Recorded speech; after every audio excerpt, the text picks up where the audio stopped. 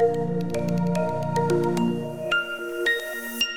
we're continuing our coverage here on CNBC TV 18, and we've been bringing you finance ministers, and joining us now is the Finance Minister of Tamil Nadu, Mr. Thiaga. Rajan, thanks very much, sir, for joining us here to take us through what you make of the budget. At least as far as industry is concerned, the view is that this is a budget that continues the reform process. It is a budget that delivers on a pretty high infrastructure spending, continuing to do the heavy lifting on public spending. And it is a budget that has no nasty surprises, so no harm budget. Your thoughts on what this budget could mean for the economy? Well, I think I'd agree with the no harm budget part. And I think that there have certainly been some good aspects of this budget. I think first that it was read in English. And so all of us could understand, and the global markets could hear it directly from the finance minister's mouth. I think it also was a bit visionary and focused on new technologies, on battery swaps, on green bonds for more eco-friendly things and jobs related to that, on the MSME relief extension, which we had requested back on December 30th when the state finance ministers met with the union finance minister. So I would say it's a relatively harmless budget, relatively. I mean, there are a couple of things that give me cause for concern. This notion of broadcasting school education as if that's the panacea, when real problem has been that we've had too much remote education and not enough physical education. And this notion of one nation, one registration, all that, which to me just seems kind of way out there for various reasons. But in some ways, it's a disappointing budget. My Chief Minister, the Honorable Chief Minister, has issued a statement today saying that considering we're coming out of 2 years of economic kind of stress and 3 waves of the pandemic, it has not been as considerate and as, as pro bottom of the pyramid, or even bottom 2/3 of the country as it should have been. So I think from that perspective, it's been a disappointing budget. Mm-hmm. Let me address the issue of states and what the budget has actually attempted to do as far as states are concerned. There is that 1 lakh crore rupee additional assistance that the budget has provided for. Of course, it does come with some caveats attached. There is also that additional borrowing that has been provided for, which states can make use of if they so choose. What do you make of what the budget has done to try and ensure that states also have the ability to spend more and drive growth? Yeah, let me break that into 2 parts, right? I think the part relating to the deficit limits is a different question, and the part to that 1 lakh crore is a different question. The part relating to the deficit, in the Constitution and in many court judgments, they say that we are 2 equal forms of government. It's not like there's big daddy and little boys, between the union and the states. If that is the case, it reeks of hypocrisy to me that the union government, which shows a 6.9% fiscal deficit this year, projected 6.4% next year, and shows a glide path that doesn't get them back to 4% till 25-26, should impose all kinds of conditions on us and tell us, no, you can only do 3.5% and you can only do another half if you meet reforms, etc. Why one rule for you and one rule for us? Are you that much more sophisticated, or you get to be big brother? I think these are fundamental questions that, I raised this again on December 30th. I said, first of all, it's not right that you should use this section 263(3) subclause in the Constitution as a way of subverting this intent of equal arms of government, because you hold us in this. It's a complicated technical thing.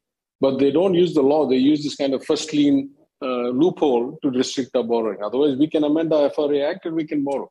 I also said the borrowing limit should be kind of pro-cyclical. That is, when you have a poor economy and the GSDP is low, therefore the denominator is low, but the government spending need is high, you should allow higher limits effectively, automatically, because you know that you can make it back. When the economy is doing well, you could say, well, maybe it's not 3%, it should come out 2.5%. And when the economy is bad, you can say go to 5% because you get this pro-cyclical effect.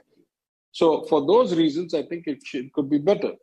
Now, on the 1 lakh crore, I think is just an accounting trick, because what they've done is taken 1 lakh crore of revenue spending that they used to do in schemes like Smart City, like, other kinds of 50-50 union state or 70-30, 60-40, whatever schemes, which showed as revenue expenditures on the union government's accounts. And we even, sometimes we spent it as revenue, sometimes we spent as capital. Now they shifted it to 50-year interest-free loans. Now, as a finance person, I say there's not that much difference. It's not quite equal 1:1, but there's not that much difference between a 50-year interest-free loan and a grant, because effectively the cost of money, inflation effect, the time value of money and all would make that effectively, pretty much a grant. But it's just an accounting trick. So it makes the union government look more responsible because it doesn't grow the revenue expenses that much. Therefore, the revenue deficit portion of the fiscal deficit comes down. And they look like they're boosting capex in a big way when all they're really doing is accounting for grants and subsidies and schemes into the capital account. Okay. One of the issues that has been left unaddressed, and perhaps that is going to have to be something that the GST Council, which you are a part of, will have to take up when it meets next, is the issue of the continuation of the compensation cess. And there was no clarity provided in the budget on what happens come July 2022. How much of a concern is that for you as the finance minister of a large state? Yeah, I've already written or given an interview about this where I made 2 points. I would say because Tamil Nadu is a large, relatively rich state, and because the decay in the previous 7 years of administration was so bad, and because we have confidence that with the guidance and leadership of our Chief Minister and some of the steps that I have put into place as a finance minister and my finance department has been very helpful with, I'm fairly confident that even were the compensation to stop, though it would be a difficult loss of about 18,000 crores for us, we are still at 25 lakh crore economy, and I don't know, about 3.5, 4 lakh crore budget. We'll manage. I mean, it's not great, but it's not the end of the world. But there are many states in this country, including both opposition-run governments, but most importantly, BJP-run governments in places like UP, Bihar, etc., Madhya Pradesh, where they will find it very hard to balance their books. And so, in my opinion, I gave a prediction 2-3 months back. Let's see if it comes true. I said, I don't think the union government would want on its conscience the implications for states if they were to suddenly stop the compensation. So, what we said, I said a reasonable compromise is that we lost 2 years due to the pandemic. And so the compensation should at least continue for 2 years, though many states have pressed for 5 years. We're okay. I mean, as I say, we'll live without it. It'll be tough, but we'll live without it. But I think it's only fair. I mean, we are part of the same country, right? There shouldn't be this kind of paternalistic approach to these things. Let me address the issue of employment as well as the allocations for marquee schemes like the NREGS. Now, the government at this point in time has given an allocation of about 79,000 crores, saying that they expect that because of the higher capex, there will be an offtake of infrastructure spending, and that will spur employment. And if need arises, if there is demand, well, then more will be provided as far as the NREGS is concerned. Now, this was a specific concern that your Chief Minister had raised as well. But on balance, in terms of being able to provide relief in the current context, as well as do more for jobs, how would you rate the budget?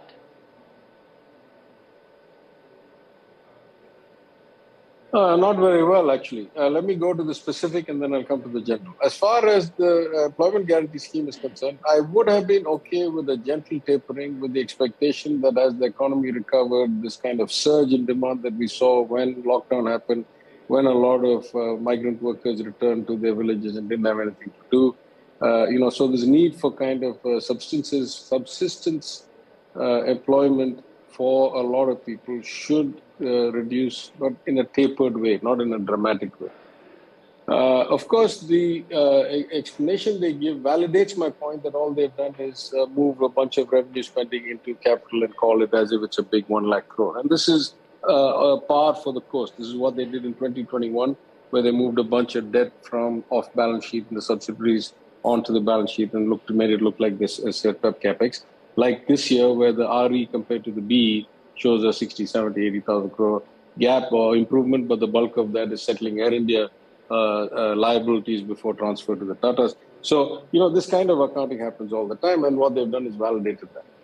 But if you go back to this broader issue, has there been a focus on employment? Of course, they threw out some numbers like 60 lakh jobs and all that. My concern is for a government that otherwise is so aggressive in launching comprehensive, well-packaged, high advertisement and high value schemes around the things it wants to take control of away from the states, using some backdoor or some centrally sponsored scheme or some direct transfer or something.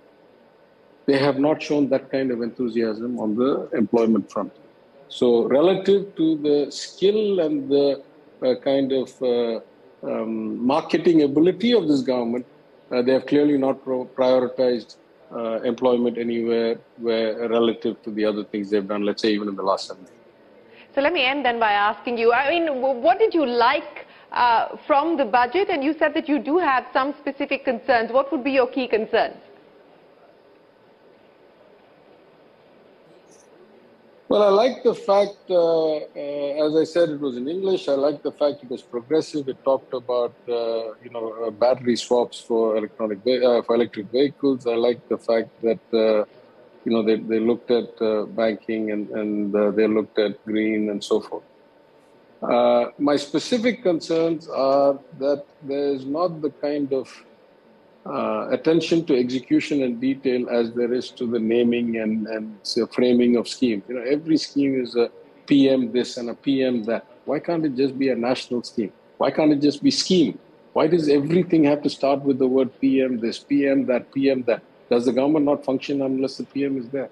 So this kind of focus on publicity value, and let me give you the example. This publicity value stuff, it just boggles my mind on the education front. So they've got this notion where they say they're going to do one class, one TV, e-university something as a way of making up for the fact that education has been school education has been greatly affected by the crisis. It's true. In our revised budget back in 2021 August, at the advice of our global economic advisors, Rajan, Arvind, Esther, Narayan, and John Blaze, we said, we are going to have a remedial program, and we spent time framing it. We tested out a bunch of things. We ran pilot projects, pilot schemes in 12 districts, and we discovered that the way we do this is we get educated youngsters from their communities. We ask them to use the community hall or the empty class or some village, property like the office. And we do integration of bringing these people back into the social construct of education for cultural events, for help with homework, for just hanging out, for playing, to bring back people into the joy of having, how you and I experience school and college and so forth. That is the component that was lost during crisis, right? There's only so much you can teach through a TV screen or a phone screen or whatever.